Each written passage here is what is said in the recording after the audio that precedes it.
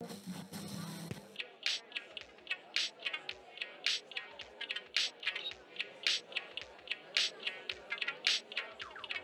there, I'm Christopher Schoenwald, and welcome to Life as a show intently focused on helping people find their professional pathway by exploring and unearthing the details of jobs from around the world. For listeners who have been tuning in regularly, you've probably noticed I've got this little spiel off the top where I'm asking people to go over to YouTube. I have a channel over there, Life as a ... And basically, it's just highlights from the main audio versions, from the podcast versions of these talks that I have with these great guests. And the reason I'm plugging it so hard is that I think this content really does matter. And I want to get it in front of people. I want to get in front of youth, people that are still undecided, who just don't know what they want to do with their lives. And I think this platform, one YouTube, offers that opportunity to kind of get up close and personal with some of these guests in a different format. And if you're just not into audio, if you're not into podcasting as a whole, that's fine, that's okay. Well, you can still digest the content in a different way. I would encourage you, if you do know somebody who's looking for that career, looking for some ideas, direct them over to Life as a ... over on YouTube. If they're into videos, they might just find what they're looking for over there. And while you are there, hey, I would always appreciate a like or subscribe. It's the best way to let that algorithm know that the content matters, that it should be put in front of others. Well, I do thank you for letting me ask this of you, but I think it's about time we get into today's episode. When you think of a behavioral scientist, what's the first thing that comes to mind? Maybe you think of somebody as a professor within the walls of academia. Maybe you think of a practitioner helping individuals. Well, that is what makes this episode today really, really interesting, is we're going to get into this world of behavioral science and all of the other possibilities that exist within it. And we're going to do so by way of this conversation with this exceptional guest. Her name is Dr. Abby Morono. And she is a renowned nonverbal communication expert who, yes, did spend some time within academia, and she transitioned that into the private sector.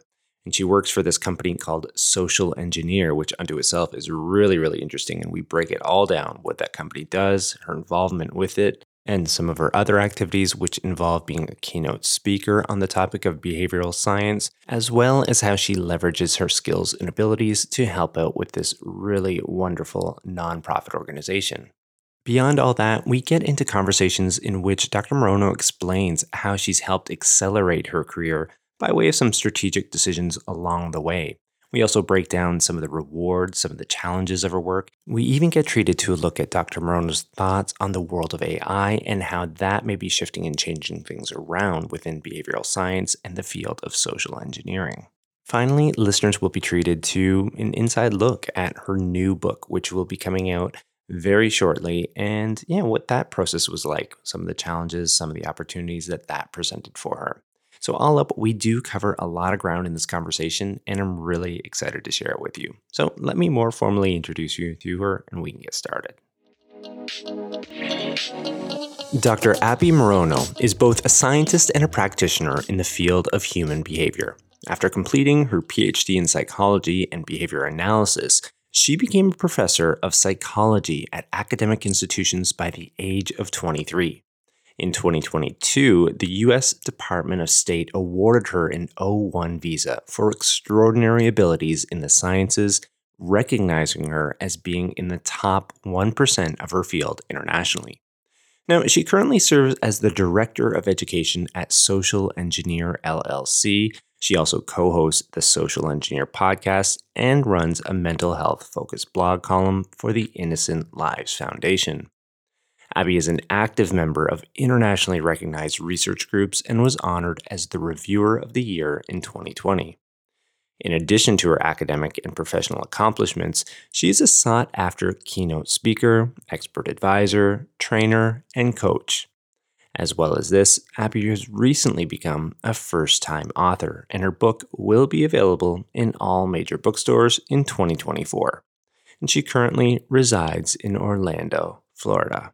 So, with all that noted, here's my conversation with Dr. Abby Morono. Yeah, so welcome to the program. How are you doing today, Dr. Morono?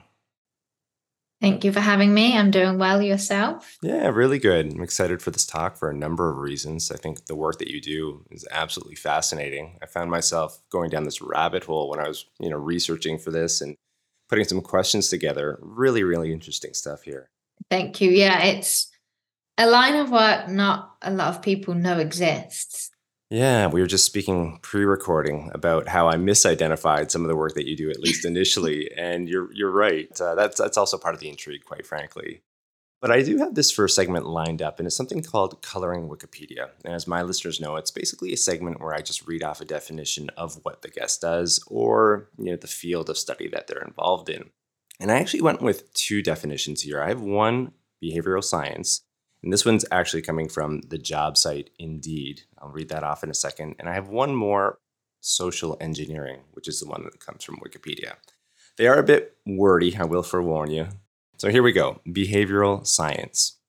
Behavioral science primarily deals with human action and human behavior in society. A behavioral scientist conducts experiments, surveys, and interviews to observe, test, and develop theories on how human behavior affects personal decisions, thoughts, actions, and interactions. There's the first one, behavioral science. Next up, social engineering.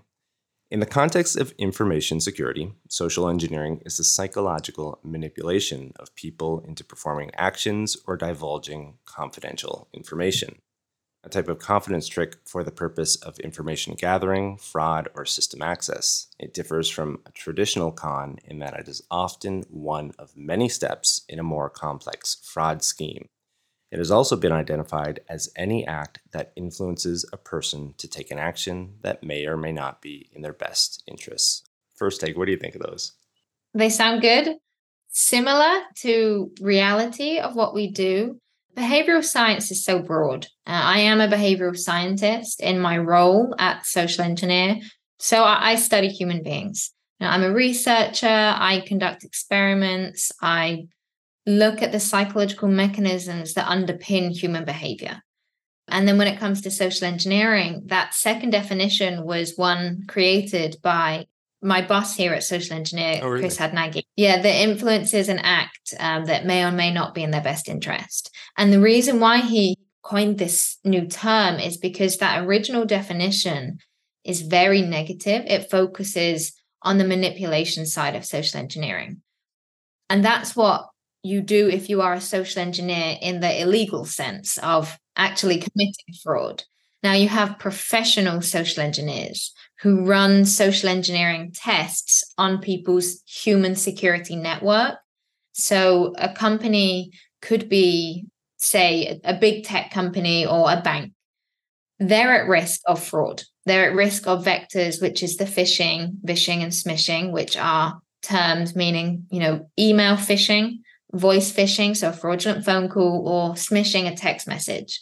If an employee gets one of those things and it has a malicious link attached and they click it, now all the data is at risk. So you need to understand how to protect against those. And what we do as social engineers is we run those kind of fake tests. We run it as simulated tests, but we don't use the manipulation tactics that the actual con artists will use. We don't use things like fear. We don't use anger. We don't create negative emotion to get what we need. We use things like cooperation enhancement and principles of trust. Because if I use shame to get information from you, how can I teach you to be better? How can I teach you to be more aware? It's not going to help you. So what we can do is use professional social engineers to access that information and get through the human security network using techniques that won't psychologically harm those individuals. And obviously we don't just, call up random banks and do it. We have contracts with them. They hire us to do it. If I just called you up now and pretended to be the bank or pretended to be, I'm the window cleaner, I need to book, where did you leave your key, things like that, that would be fraud. That would be highly illegal. We have contracts with those that we do that with. Oh, how interesting. I mean, this is exactly what I was speaking of. It's this level of intrigue that I have. And I think a lot of people, once you kind of open that can of worms, like there's so many different areas to kind of Yeah. explore within this. And I can see how it'd be really, really rewarding, like almost endless in terms of what you can be Yeah. learning, what you can be involved with. We're going to get to this later on as technology evolves. It opens up a whole different set of challenges for organizations and ways of kind of, preventing some of these issues, I suppose, and it involves the type of work that you do. Yeah, I think impersonation intrigues people. So part of the role of social engineering is to physically get into buildings. So if you need to get into someone's computer network and you need to plant a USB stick, how do you get through the door? How do you get into that really important conference room or that private meeting? And that's what social engineers will do. They'll go in with a fake persona and get into the location that they need to get into. And our team do that. We're hired to break into places, get into, locked doors, access people's name badges and security passes, and plant USBs. Obviously, we don't plant malicious links or anything like that. But that's the bit that is so interesting because you see this kind of work on TV. I remember Chris Hadnagy's book, and the first chapter starts with this heist almost that he did. And at the end, he was working with law enforcement. And it was so intriguing. And you think, wow, this is genuinely people's real careers. Yeah, yeah. I just have visions of that film that came out several years ago, the DiCaprio film "Catch Me If You Can," which I think was based around a true story of how he's impersonating all these Yeah. different people and professions, and doing probably much of what you're speaking of right now. Really quickly, in terms of, I guess, some of these contracts that you have with these organizations, and you are running these tests, you are, like you just said, trying to get in, planting these, bogus. I'm losing my mind here. USBs, sorry. USB. It's early here in Japan. These USBs. As far as that goes, like what would be a success rate for you? Are you able to say that, or like how easy or how difficult is that typically? It would depend on what the client wants. Hmm. So, for example, say a flag, which is we collect flags from targets. A flag might be someone's home address, but a different client might say, well, we don't care about that. A flag to us is a password, or a flag to us Okay. is a social security number. So they will determine that. And it's the same with the physical break ins. Some might not want planting USB, some might just want you to get into a certain location. So, depending on what they want, will depend on Yeah. what's considered a success to us. And we recently created the first ever phishing report, which talks about the compromise rates. And it is really, I mean, our compromise rates are really high. People aren't very secure when it comes to the human network because we're naturally so trusting. So, to get someone to do something you want them to do actually isn't that difficult, which is why we need these simulated attacks without using the manipulation to train you to be more aware, to have better cyber hygiene, and to recognize that it's not just the email that's a threat. It is that phone call, it is the text message, and it is someone coming into a location that could have some sensitive data. Yeah, yeah. Well, quite frankly, these days it's a combination of several of these different techniques that are being paired up together to really break down someone's sense of of what is acceptable or Yep. what is legit or not. It would seem, at least, I mean, at least within the media, when you're reading these things, that it's getting that much more advanced, that much more thorough in Oh, these. absolutely. It's massively on the rise. Yeah, yeah. And you'd think as well, I mean, I would assume at least that we are getting used to it. I mean, it's common knowledge now that these types of tactics are out there, but it's somewhat surprising to hear just how simple it is, or relatively speaking, for some of these bad actors to still be gaining as much access as what they're getting. Yeah, I think because we have such good technological security, we protect our stuff, our systems, that we think that, I've got this great security system, everything's fine. Well, actually, the biggest security risk is the person.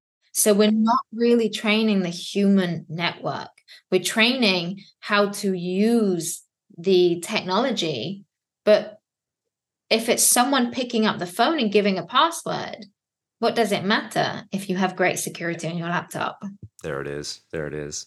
All right. Well, maybe you could shift over into another segment here, a day in the life. And maybe in the most generalized sense, we could hear, some of the activities that you are involved with, at Social Engineer, being the director of education. Yes. So sadly, my role may not be as exciting as the listeners may expect from our last segment, because I'm the director of education here. I am a behavioral scientist. I'm not a professional social engineer. I work with them and I work as the director of education here. So it might sound boring to some people, but I love my job and I love the work that I get to do. And if I'm not doing speeches, and we'll talk about that later, most of what I do is behind a desk. I spend 90% of my time behind a desk.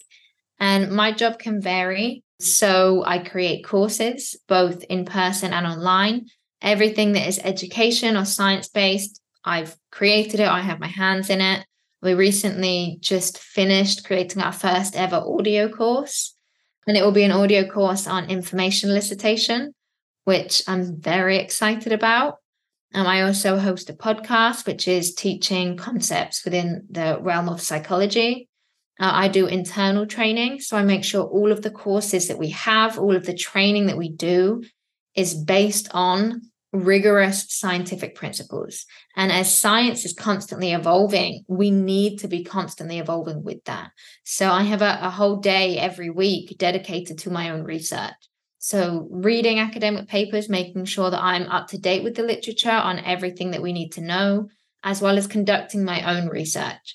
I conduct research internationally, and I'm a member of many research groups, as well as run my own research group.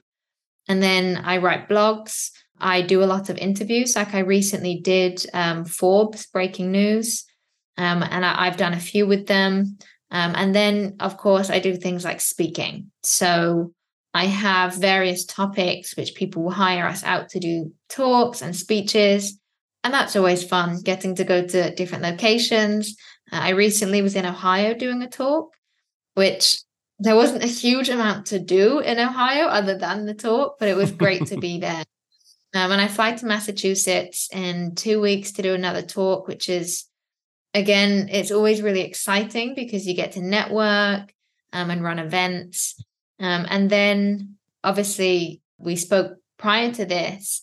I write a book on the side and I do some volunteering with the Innocent Lives Foundation. So I do juggle a lot.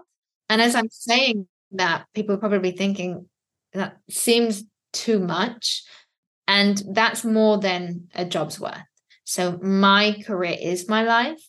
It really is like who I am. And you can be a behavioral scientist and not work those same hours. And you can be a behavioral scientist and just focus on some of those elements without doing everything, because it can, when you hear that, feel overwhelming and think there's no way that I could juggle those different tasks. But that's not a role that you would have to take. That's because my career is my hobby as well as my full-time job. Yeah, it just screams passion to me when I hear all those things, like that, as you said. I mean, that is a lot, for some, it might be considered a lot. But when your heart's totally into that and you're totally intrigued by it and can't get enough of it, yeah, you could probably be adding a few more things in there if you really wanted to be. And the one thing that you said earlier on was that this might appear a little bit boring as opposed to what the work of a social engineer does. But when I was listening to this, I was just struck by the thought, like, especially in terms of that day when you're devoting yourself to reading academic papers and you're keeping up with the science behind it all. I mean, what's more exciting than that, quite frankly? Like, you are finding... you.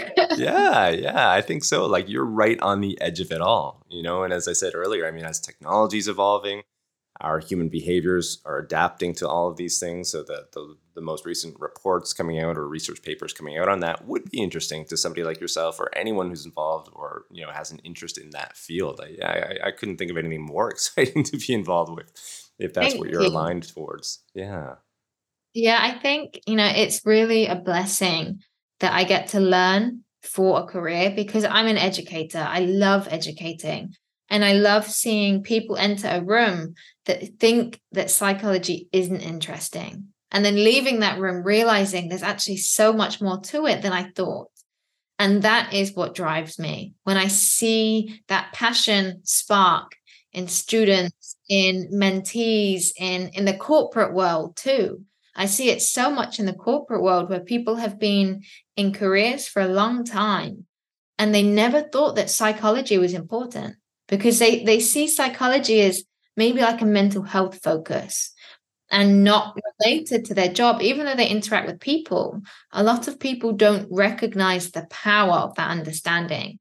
And then when you do these talks and you do this training and then you see that switch and you start to see in them a little flame of interest.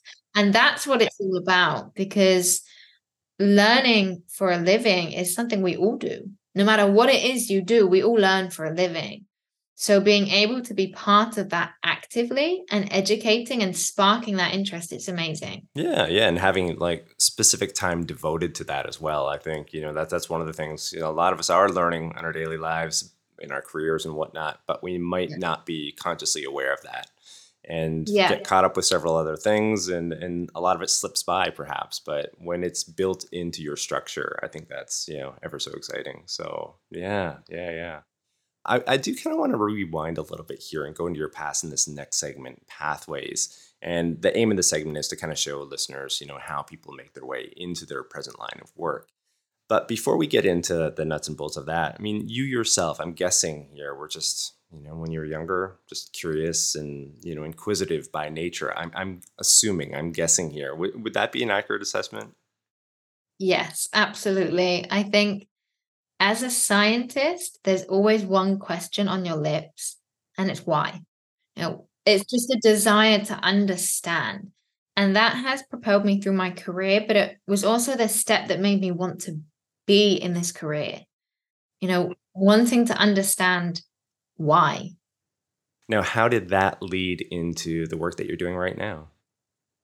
So it's an interesting one. So when I entered university, my original goal was to be in the FBI.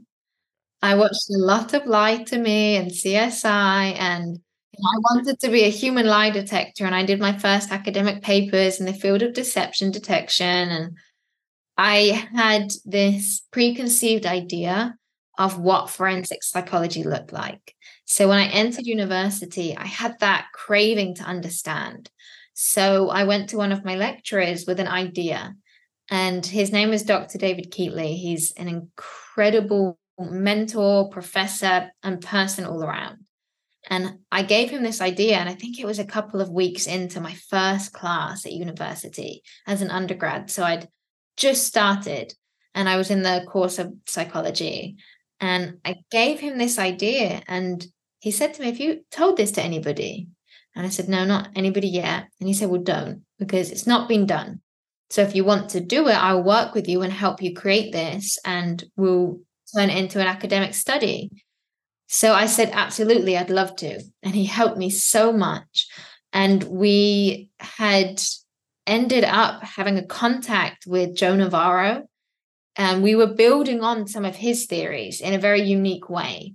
And we got in contact with him, and he agreed to work with us. So this person that I'd admired in the field, this ex-FBI agent, this nonverbal communication expert, and the paper was in nonverbal communication, he had reached out and said, "Yes, absolutely, I'd love to work on this with you." So that really fueled the interest as well. Oh, yeah. But I still had the goal of, I want to be FBI. This was just an interest. It was never my goal to be an academic at that point. I really wanted to be a practitioner. But in creating that research, you come in with a question of, I wonder why this works. When we finished the paper, I discovered something. Everything that you publish is because something new has been discovered. And the second that paper got published, that was it for me. That goal of FBI, I knew it would never be a reality because I was hooked. I was just hooked on research. And then I dedicated all of my free time outside of studying for my degree to do more research. And I said to him, "Do you have any more ideas?" And I would constantly come to him and then Professor David Clark, who worked with David a lot.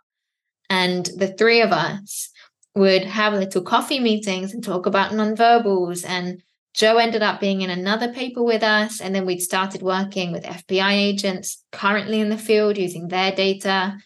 And the more research I did, the more questions I had. The more you discover, there's that saying that the more you know, the less you know. And there was just so many questions. And I realized that I want to dedicate the rest of my life to asking and answering questions, because everything has an answer. We just don't know what the answer is. It's the same in every science. We may not understand it yet, but one day we could. And the answer is there. We just need to use the right methods to figure it out. And that, to me, it's so exciting, especially when it comes to human beings, because humans are so different and unique, yet we have these underlying principles in which apply to all of us. Things that are the same, and we can predict behavior quite accurately in many different settings. And I think that's so fascinating.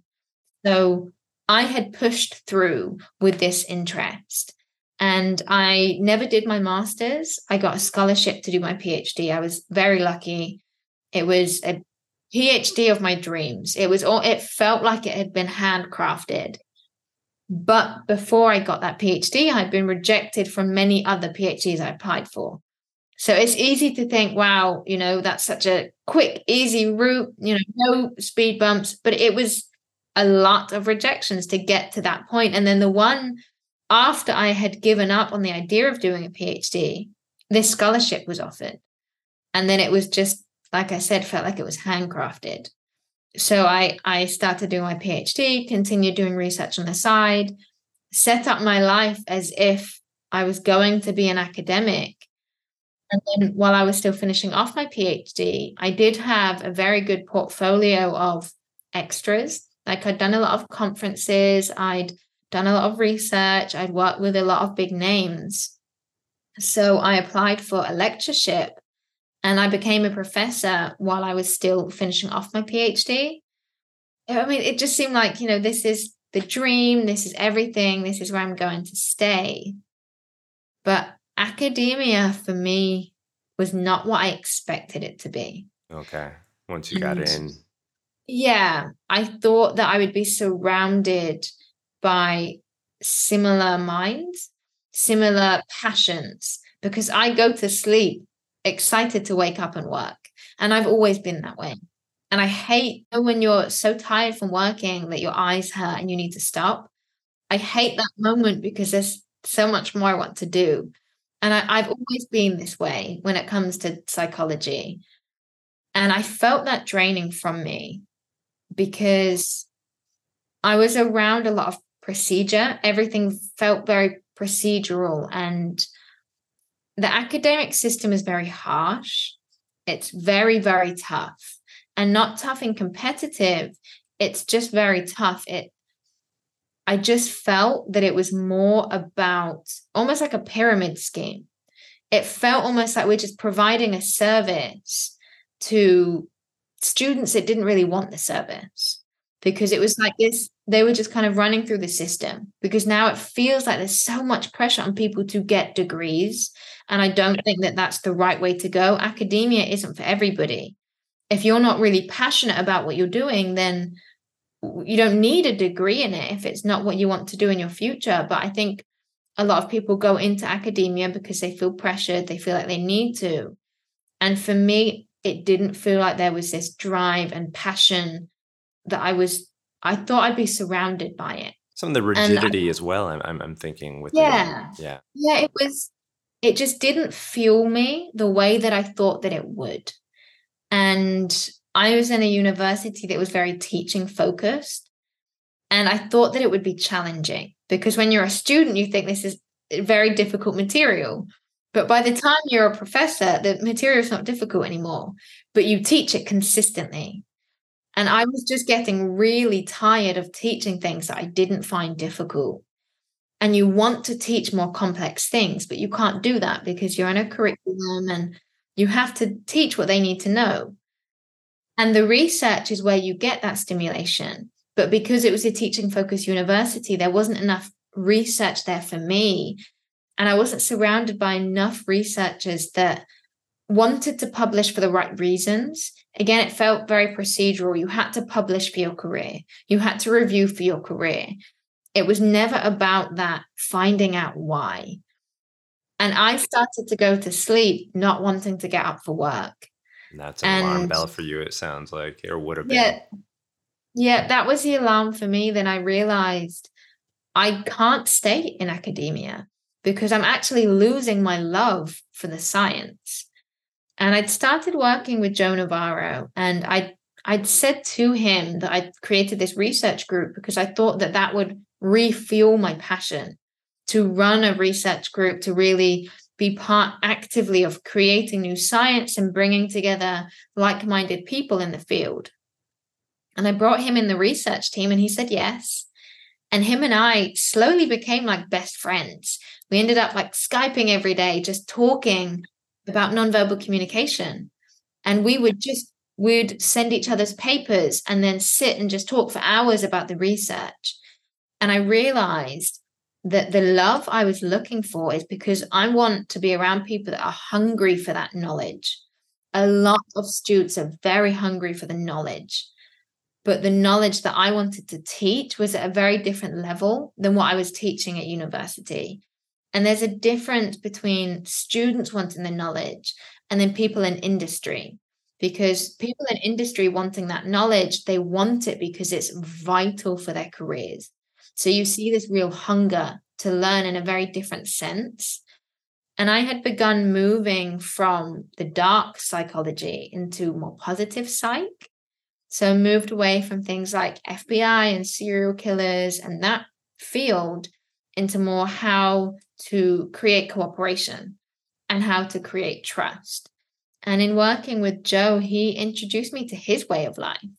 You know, he works in corporate, he teaches corporate, he trains. And I sat in some of his training, and it was just the atmosphere in the room. It was that So different than hunger, what that you'd experienced. Yeah, yeah. yeah, and it was not what I expected. And I realized that I wanted to bring what I do in academia into corporate. And that sounds really simple, but there is this big divide between academia and industry where they don't really communicate and they don't often see the value in each other. And the more I worked with practitioners, the more I realized, wow, what you have is so important and it's so different than what I have. And imagine what we could do if we worked together rather than me just staying in this academic bubble and you just staying in this bubble of industry. What if we united our forces? And then he got me to do podcasts and he got me to do some more media. And then from that, me really pushing being out on the media, I was introduced to Chris Hadnagy. And that's when he was really interested in my work. And he had the same mindset of he's industry. He's only ever been industry. He has no interest in being a scientist, just like I have no interest in being a practitioner. But he wanted a scientist to facilitate the learning that they do and to facilitate the teachings that they do. And it was just this perfect match of he sent me this description and said, do you happen to know anybody that does these things? And I said to him, Chris, I can tell you with certainty that nobody does what you want except from me. And I know that because it's the title of my thesis.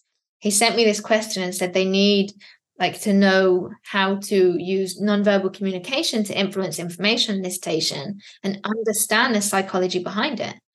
And I said the title of my thesis was using nonverbal communication to influence information elicitation and what were the psychological underpinnings. So I said, there's no one better suited for this than me, so hire me. And he did.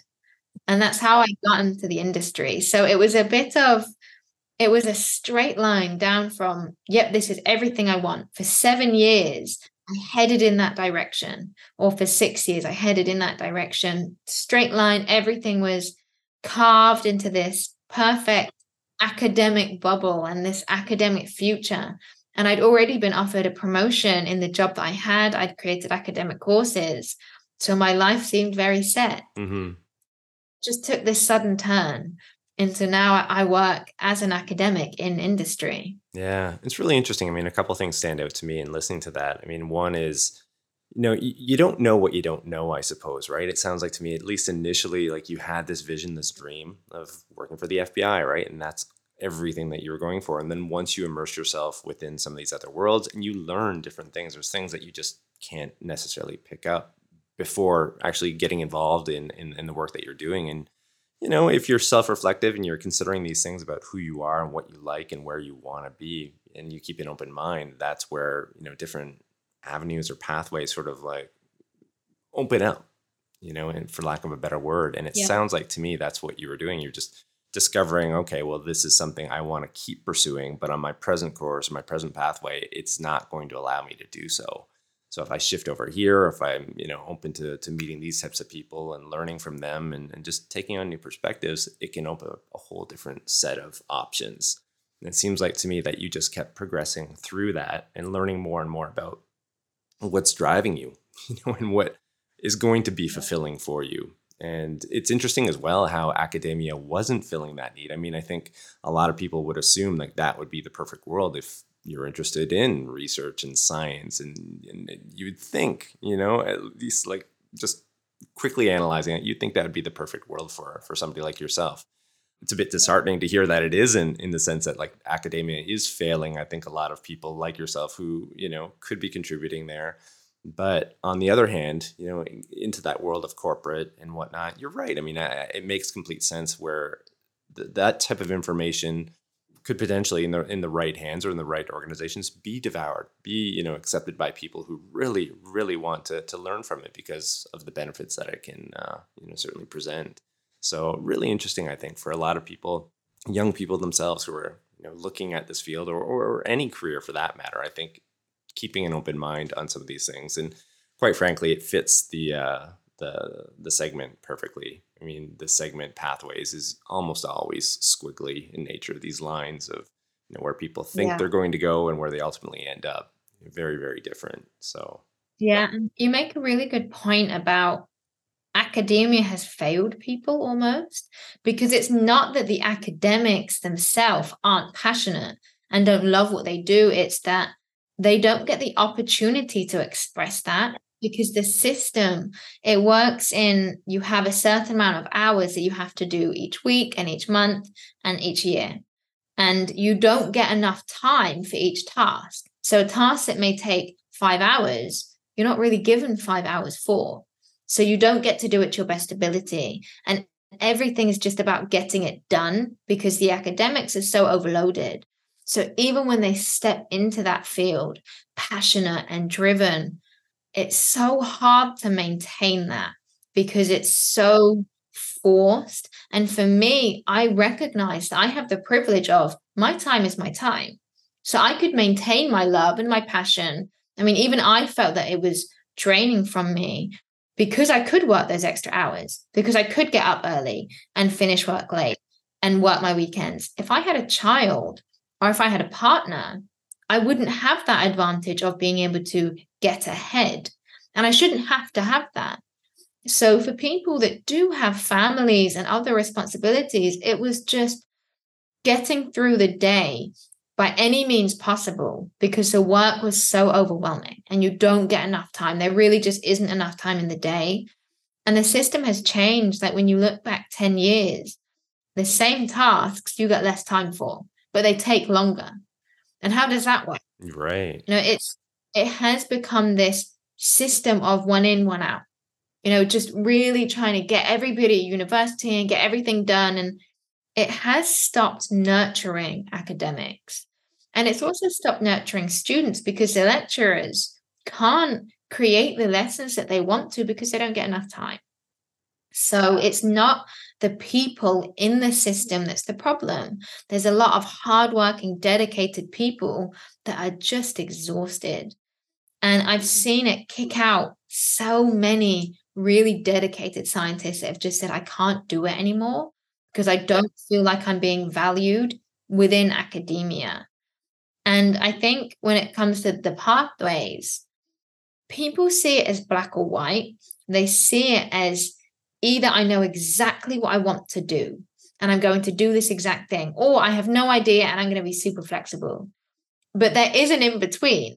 I knew what I wanted to do. I knew it was psychology. Just like with research, I always knew I loved nonverbals, and I knew I loved the field of cooperation and forensic psychology.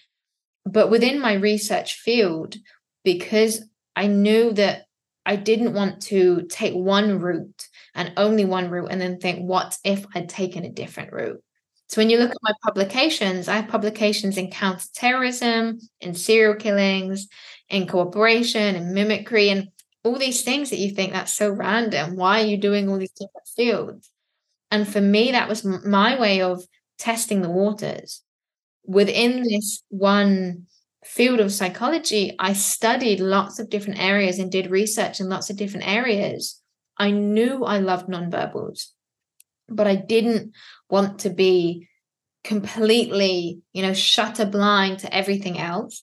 I knew that I needed to have some flexibility, and I ended up going down the route of nonverbals anyway. But I tried lots of different things on the way, and that's perfectly okay to do. And people can do it with minors and majors. And if you get towards the end of a degree and think this actually isn't the degree that I want to do, well, change it. You don't have to stick to that one path. You can change. And there is an in between where you can know mostly where you want to be and what you want to do and still have an air of flexibility. It's not black or white when it comes to these things. Yeah, I really like that. A lot of great advice and insight there for people who are, perhaps conflicted by some of these thoughts or emotions as they're going through their education and, or even their own careers as well, the different possibilities that are out there. I do want to shift over into this next segment here, a Q&A discovery. We can kind of just continue this back and forth. And in listening to the podcast that you're involved with, the Social Engineer podcast, I came to learn a great many things. And I also recall hearing about some of the work that you do for the nonprofit, the Innocent Lives Foundation, in which you and others help law enforcement solve particular cases. And I'd be curious about some of those cases or the types of cases that you're involved with. And what is that like, being involved in that type of nonprofit work? So the Innocent Lives Foundation is really an incredible nonprofit. It's so rewarding. And they work to identify anonymous child predators and help bring them to justice. So they're not a vigilante group. They identify the predators using their OSINT skills. So because it was founded by the CEO of Social Engineer, he had a very particular skill set. And open source intelligence gathering is a huge part of social engineering. So he applied that to helping save children that need protecting. And they use that skills to identify predators and collect evidence of the attack or of the problem. And then they work with law enforcement. They hand off that evidence to law enforcement. And then they educate the public. They don't go out and arrest the guy. They don't go out and trap him like you see in a lot of these, or her, you see it in a lot of these videos. They work with law enforcement. They're not vigilantes. And we can't talk about the individual cases for security reasons. But I volunteer with them as an educator. So the final part of what they do is that I said educating the public. So educating them on, say, child safety, how to keep your child safe. But what they didn't have also was a scientist. They didn't have anyone. They have a counselor and a clinical psychologist, but she's a practitioner. So she actually is a counselor. Her job isn't to be in the literature 24/7 like it is mine. So she has a very different role, a very important role, but different. So they needed someone to educate on the literature and the scientific basis of, okay, well, what next? Say you were a victim, or say your child was a victim. How do you cope? How do we focus on mental health? They needed real understandings of those so they could help people. And when I heard about their mission, it just touched my heart completely, because I think child safety is something that every single person, unless you are a threat to children, every single person can agree is a top priority, even if you are not maternal. So I'm not someone who is naturally maternal. I have many cats, and that's as far as it goes. They're my babies. But we love children. How can you It's not human love nature, children? right? I think to care for somebody else, or at least it should be. Yeah. Yep. And to want to protect them and to see the amazing work they do and to be part of educating in the mental health that goes along with that has been extremely rewarding. So I recently started a blog column for them called The Doctor's Corner. And I talk about different issues surrounding child safety. So the effects on the parents, the effects on people around that, but also more widely mental health. So I wanted to touch on issues that people don't talk about. For example, I just did one called Frozen in the Face of Danger, and talking about how sometimes when we're in a traumatic situation, we freeze and we don't fight back and we don't do anything to stop it. And that can lead to this idea that we allowed it to happen. And it can bring a lot of shame and it can halt our healing. And we don't want to talk about it. And we don't understand it. And when you dive into the literature, the papers are very academic and often behind a paywall. So unless you know exactly what you're reading and understand it to that level, it's really difficult to do anything with that information. How is a child going to access that information? How is a parent?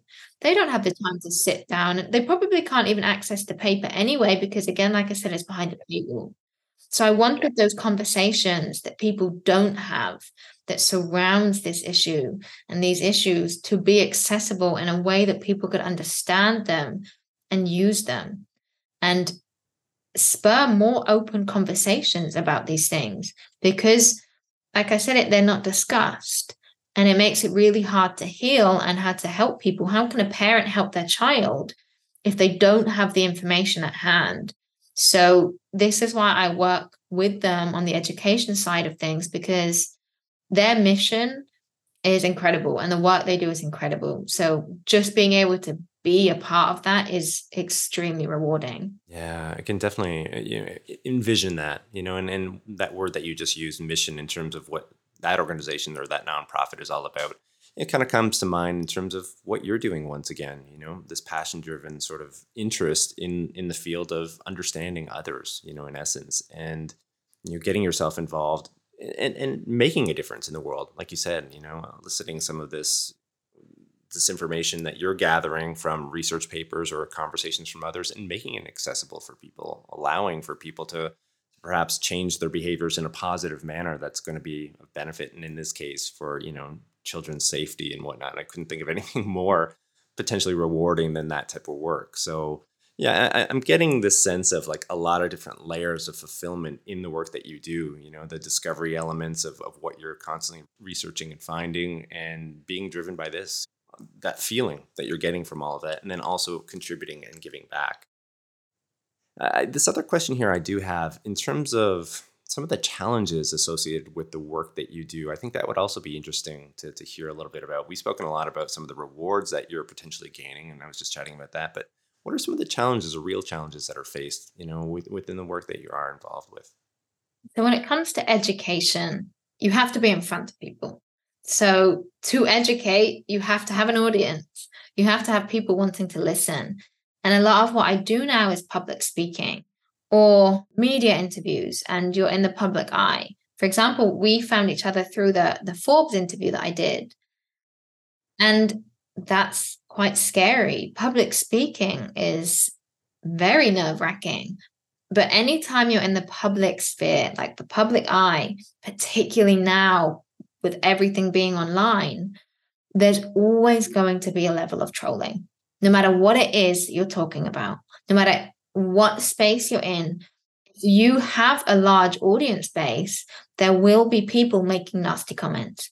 It is a horrible reality, but it's something that is a reality. And being mentally prepared for the judgment of others is tough.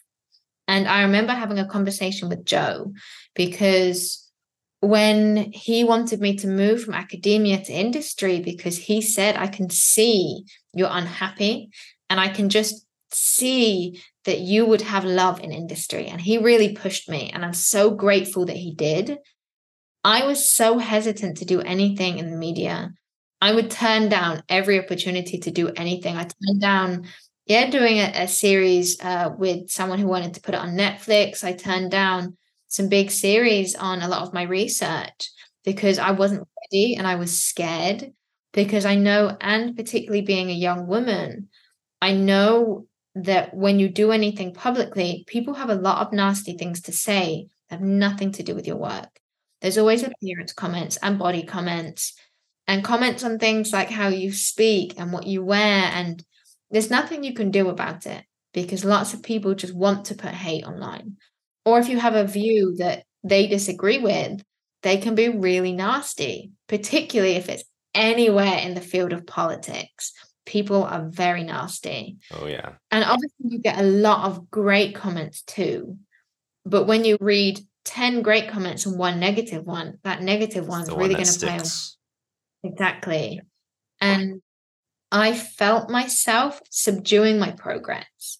I knew that if I could do this media and get really good at public speaking, I could build a better career for myself. But I was so scared of that judgment of others. And like I said, for a long time, I turned down those opportunities because I was so scared. And then when I eventually did it, I remember having a conversation with Joe and saying, I want to publish a book one day. I want to do all these things. How do you prepare for the hate? And he was so straight and honest with me. And he said, it will come. He said, he gets hate all the time. All you have to do is know you are doing your best. If you know you're doing your best and you know you are living honestly and you are trying to help people and you are teaching information that you genuinely believe to be correct and you are flexible and willing to learn and adapt, there's nothing more you can do. People can hate and people can say mean things or nice things. His main piece of advice was never read the comments because you're not going to get anything from it. If there's something you need to know, someone who cares about you will read them and tell you. Other than that, you don't need to know because you're just going to drive yourself crazy.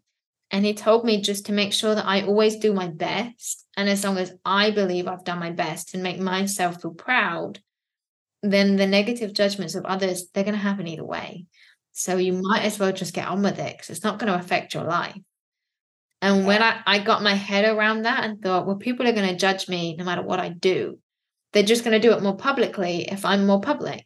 As long as I stick to what I believe is correct and what I believe has integrity, then that's all I can do. So learning to have a thick skin is something you have to do. It's not a positive thing, but it is something that you have to learn to have. Yeah, some sage advice there, no doubt. Probably we need courses for this. I'm sure there are, in fact, out there on how to handle these things. But yeah, I think that type of advice that is being shared there probably would be a boon to anyone who's considering that or is in that a similar situation where they're trying to manage these issues, because it can be nasty. You're right. But I really like that point of just, believing in what you're doing, sinking yourself into your work and knowing that you're doing everything that you can and just not immersing yourself into those worlds, into those nasty comments, into those types of discussions, because it's a black hole. You can really get lost and caught up in a lot of that, and just kind of steering clear of most of it is probably the most sensible thing to be doing, and just continuing to focus on the work that you do. And as long as it's genuine and authentic, then yeah, it's probably going to be enough to get you through.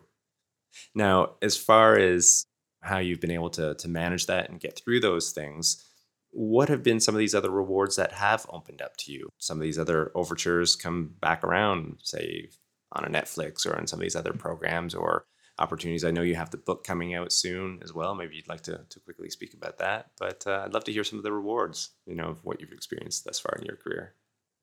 Yeah, so I had started doing some podcasts, and it was doing those podcasts that got Chris to recognize me. I've made some great connections. I met with Robin Dreeke, who took over the behavior analysis program when Joe left and before he then retired from the FBI. And he opened up some doors with some fantastic contacts. And the more I did, the more people wanted me to do more. And then people had seen me on podcasts, and then I got asked to do some conferences. And then speaking, I eventually got asked to do more. And then I got asked to keynote. And then you're looking at, this progression of now I get asked to do keynotes all the time. And I've recently done some big recording that I can't yet talk about, but it will be out in the next couple of months, of opportunities that I never believed would be at my door.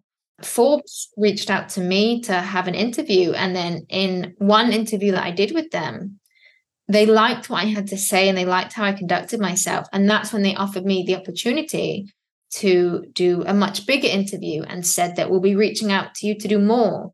And now I write a lot of blogs for them and I write a lot on Apple News. And each step that you take that feels uncomfortable, if you do it with enough prep and you put your heart and soul into doing it as best you can, it opens up doors because people can recognize you do a good job.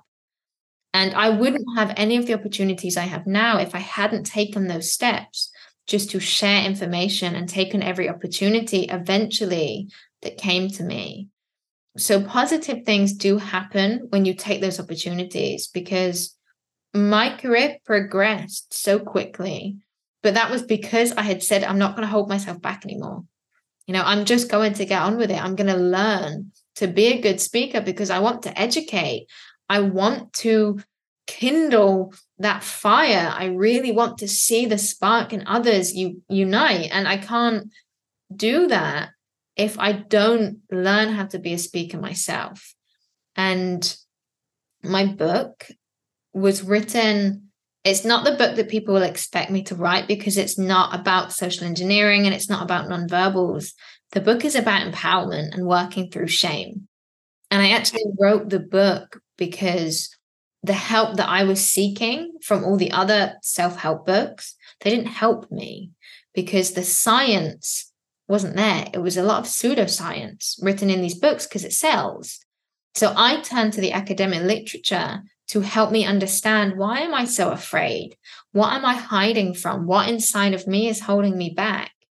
And through the literature, I really learned to work through lots of things that had been in my past that I hadn't ever worked through, and lots of things that were holding me back. And I wanted to communicate that science to other people. And again, this was something that I had written the book last December. I had it finished, but I was too scared to go to a publisher because I realized there's a lot of my personal stories in there and people will see me in a different way. And I wasn't ready for that. And I just needed some time to remind myself what I wrote in my book of, it's your narrative. Your life is your narrative. People are going to tell it however they want to tell it. It's up to you if you want to tell your story.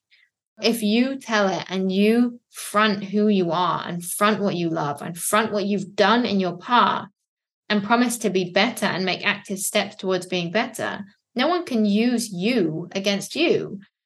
And that's what I wanted to teach people because it's what I learned through science. And science to me has always been a lifeline. It's been more than just a career. When I don't understand why I've done something, I've turned to the literature. When I don't understand why my family have done something or why something happened in society, I turn to the literature to learn. And that has been a lifeline for me. Does it ever reach a point for you when you want to turn off that inquisitive mind? When it's a family relationship or it's an issue that's involving the personal side and you don't want to be so analytical. Are you ever challenged in that sense? Yes. So my family will definitely agree. Yes.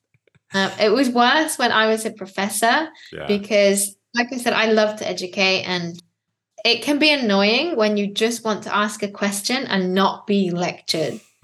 And my family would be like, oh, I wonder why I did this, or I wonder why this happened. And then instantly I would be like, I can tell you why. This is what the literature, these are the theories of why this happened. I had just gone into being a professor. So I was getting used to being a lecturer and I was really enjoying what I was doing. But every time they would phone me up to ask about something, I would go into a full-blown lecture and I would do it all the time. A walking Wikipedia. Yes, exactly. And it's not fun to be around all the time. And I would catch myself and be like, I'm so sorry. And it got to the point they'd stop phoning me up to talk to me because they said, well, I'm just not ready for a lecture. And I Yeah. did that in my career as well when I moved into industry. And I slowly learned not to be that way. Sometimes I catch myself, someone Yeah. will say something, and then I just go off into this big psychology spiel. And I have to apologize. Sorry, I didn't mean to throw Yeah. that in your face Yeah. and go over the head with psychology. So I do catch myself because I get so passionate Yeah. about psychology that it's like I fall into a rabbit hole Yeah. and I have to learn to kind of pull myself out sometimes. Yeah, that kind of struck me as well. I mean, oftentimes I'm speaking with a lot of different professionals, and some jobs lend themselves quite easily to this blend between the personal and the professional. And I thought with yours in particular, like that would be a tough one to manage, at least initially, because some of the reasons you just outlined right Yeah. there, having that ability to kind of self-recognize, okay, I'm going down that rabbit hole again right here. Okay, I got to turn this off. I got to turn it off. Don't want to drag everyone else with me. I'll Yeah. just go down that rabbit hole alone where they don't have to be lectured. Yeah, exactly. Exactly. All right. Well, I do want to shift over into this last segment, a crystal ball segment. I am going to skip over this water cooler story segment because you've shared several different stories that have been really, really engaging and really interesting. As the name implies, we're looking to the future, trends, predictions, so on and so forth. And we spoke to this point already a little bit, but it's returning to this idea of how technology is continually evolving. And the work that you do at Social Engineer, it involves analyzing the latest research and data on how people are behaving. It's right on that edge, right? It's consistently on that edge of what's coming. And of course, we have things like AI right now and the capabilities that offers, again, to bad actors or those that are trying to protect against some of these malicious attacks on organizations or individuals. So, what is all of that like for you, and what are you seeing, or what are you predicting perhaps in the future as all of that kind of comes together and relates? I mean, personally, it's extremely scary to see the advancement of AI and AI threats. We see now deep fakes, these videos that genuinely look so real. But professionally, the use of those kinds of technologies to steal information is unprecedented. We talk about we get a phone call, and I could before say, I'm the bank. Now what I can do is I can access the voice of someone that knows you, and I can use their voice. And these voice changing softwares are so realistic. There's so many cases of people phoning up, say, grandparents, and they utilize the voice of the grandson and say, I need medical bills paid. And it's horrifying. Or you have a stressed employee and the voice on the phone sounds like the boss.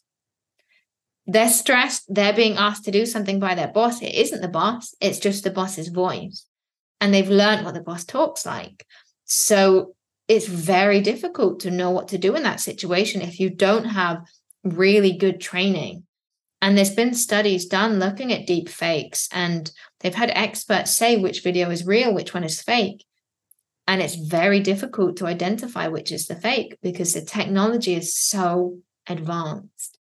And of course, as technology advances, we get more malicious attacks. The codes being written are always outdoing the software, which is why we focus on the human network, because a code can be as advanced as possible, but it can only get in if you open the door.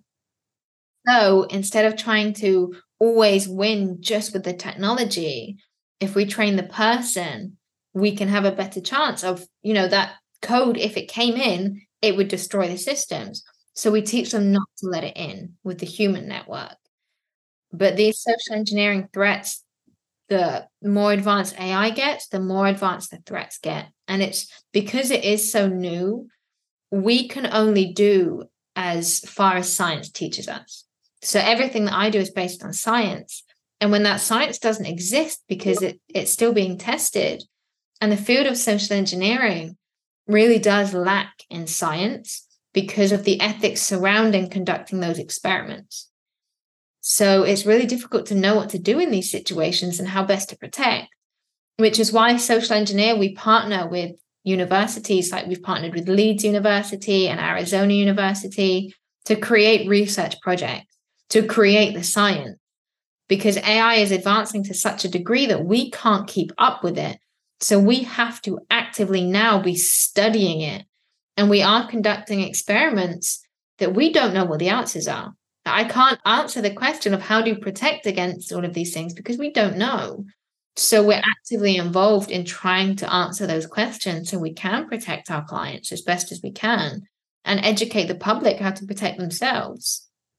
Yeah, I took away a couple things in listening to that. I mean, one, on the personal fulfillment side of things, again, you're right on the edge. It's endless.